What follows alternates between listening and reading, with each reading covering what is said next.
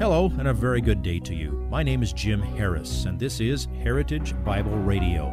Heritage Bible Radio is an extension of Heritage Bible Church in Boise, where it's my joy to serve as the teaching pastor. Every day, we devote our radio time to studying a portion of the Word of God so you can know Him better through Jesus Christ and serve Him better through your local church. This week on Heritage Bible Radio, we continue our study of Ephesians with a biblical look at the employer-employee relationship. Ephesians chapter 3, verses 5 through 9 reads, "Slaves, be obedient to those who are your masters, according to the flesh, with fear and trembling, in the sincerity of your heart as to Christ."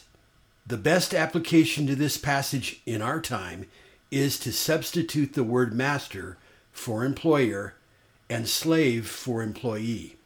If Jesus is your Lord, this portion of the Bible has very important applications for what you do and how you do it. This passage applies appropriately to employees and employers, and it answers the same question for both.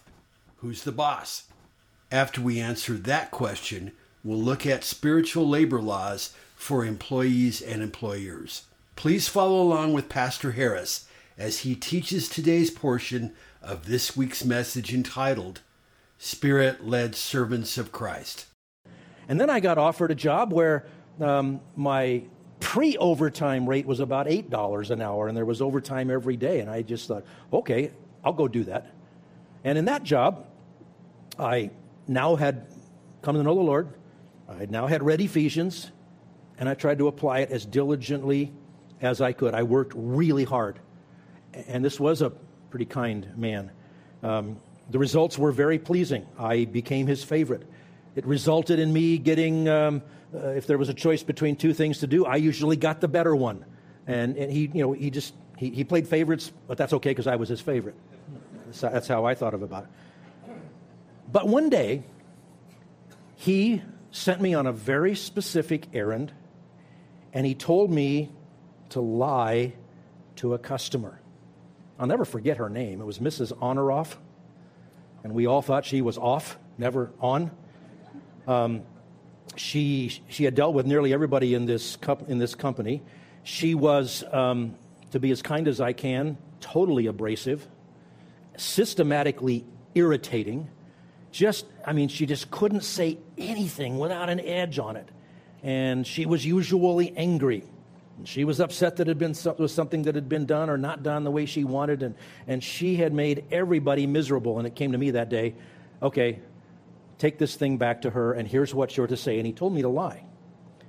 Wow.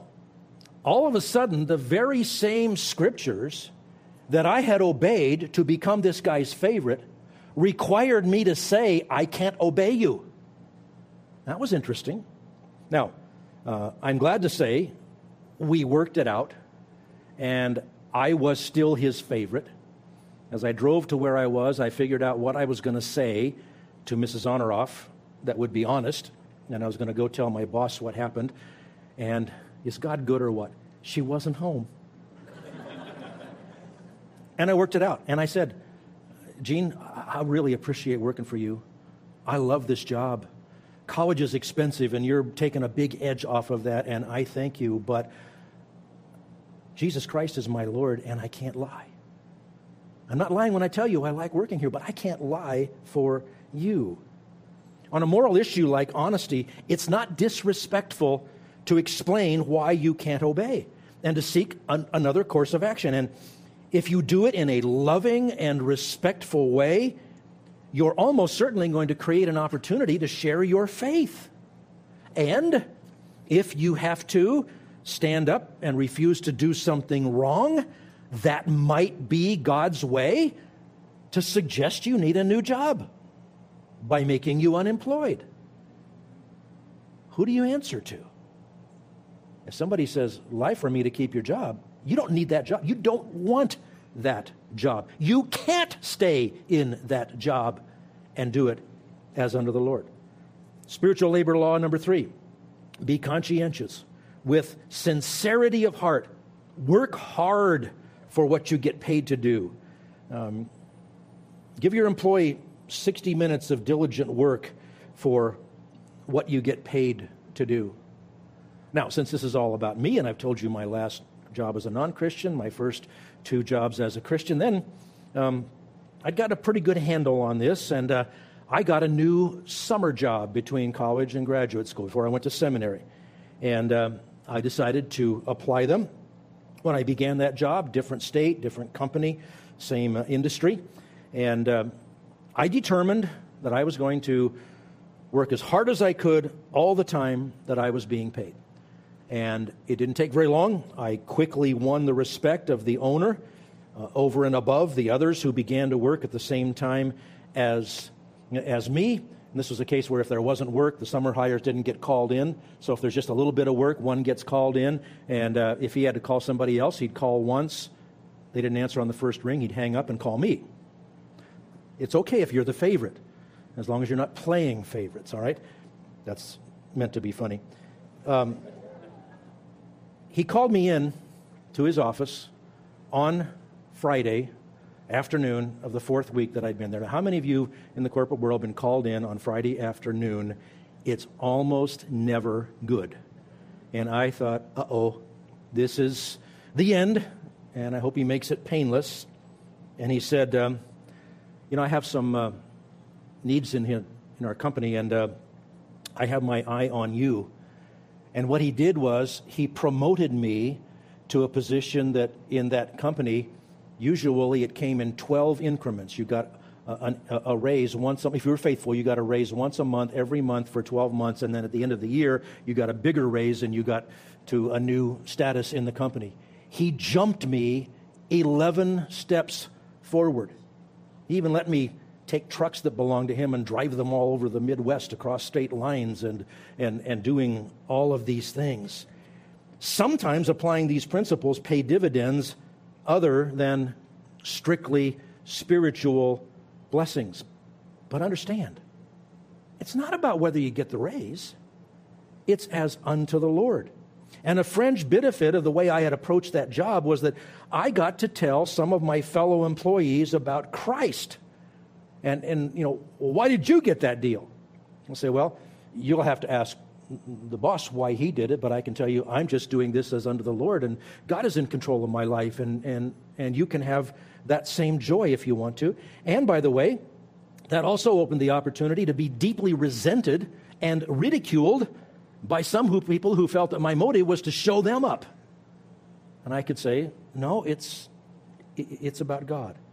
God meant all along this should be how his people work. So, obey, respect your employer, work hard, but none of that actually falls together until you get the 4th one. Have the right motivation. Goes back to, as to Christ. Who are you working for? There's no difference between your job and your spiritual life. Your job just happens to be a place in which you can illustrate what your spiritual life actually is. And I don't know exactly how this is going to work itself out in practice for you. You'll have to make your own applications. But understand, I can say for you today, I'm doing my job, if you want to be earthly about it. And I really like you. And I really enjoy the fellowship. And I enjoy being liked. And that doesn't matter. Ultimately, what matters is that I could go home today and I can say, Christ, I did my best to explain what your word means and to call your people and encourage your people to rally around it. I've been faithful to you.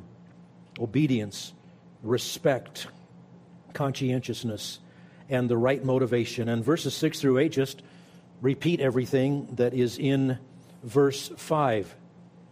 And then let's skip ahead. Spiritual labor laws for employers. You know what they are? They're exactly the same as the spiritual labor laws for employees. Masters, do the same things to them and give up threatening.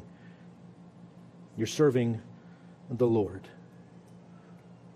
Wherever you work or go to school or volunteer or arrange a community picnic, whatever you're doing, you should be the most faithful person in the organization. The only caveat on that is if there's another Christian in the organization who's been there longer than you and had more time to develop a reputation for doing this. If you're in Christ, everything you do is as unto Him, for His glory. Whether you are a wife, a husband, a child, a parent, an employee, a slave, an employer, or a master, your duty is to be a Spirit-led servant of Christ. That's why I chose the title for all these paragraphs, Spirit-led, fill in the blank, because that's what this is all about. And let's pray. Father, thank you for your word. Thank you for your Spirit who inspired, guided the writing of your word. And Father, I know that some of my brothers and sisters here today are going to get up tomorrow and go into a situation where it's not a friendly environment for serving as unto you. Keep their eyes on you. Encourage them. Create gospel opportunities for them. Some of my brothers and sisters have sought to do this, and they've been persecuted in their job situation, even sometimes the job being taken away. You know all of that, Father. Guide them, direct them, provide for them, and above all, make it be that wherever we are, in whatever roles we find ourselves, we are illustrations of what a Spirit-led child of God is all about. Have your way with each of us. To that end, we pray, in Jesus' name, amen. If you would like this message on compact disc, let me know and we'll send it to you. You'll receive the entire message, not just the portion on today's program. You can order by phone at 353-4036 or by writing to us at 7071 West Emerald, Boise, Idaho, 83704, or on the internet at hbc-boise.org. Heritage Bible Radio needs your prayers and your financial support. Once again, you can reach us online at hbc-boise.org or by telephone at 353-4036 or by writing to us at 7071 West Emerald, Boise, Idaho, 83704. And if you need a church home here in the Treasure Valley, I hope you'll visit us any Sunday at 7071 West Emerald. For Heritage Bible Radio, I'm Jim Harris. See you next time. Bye-bye.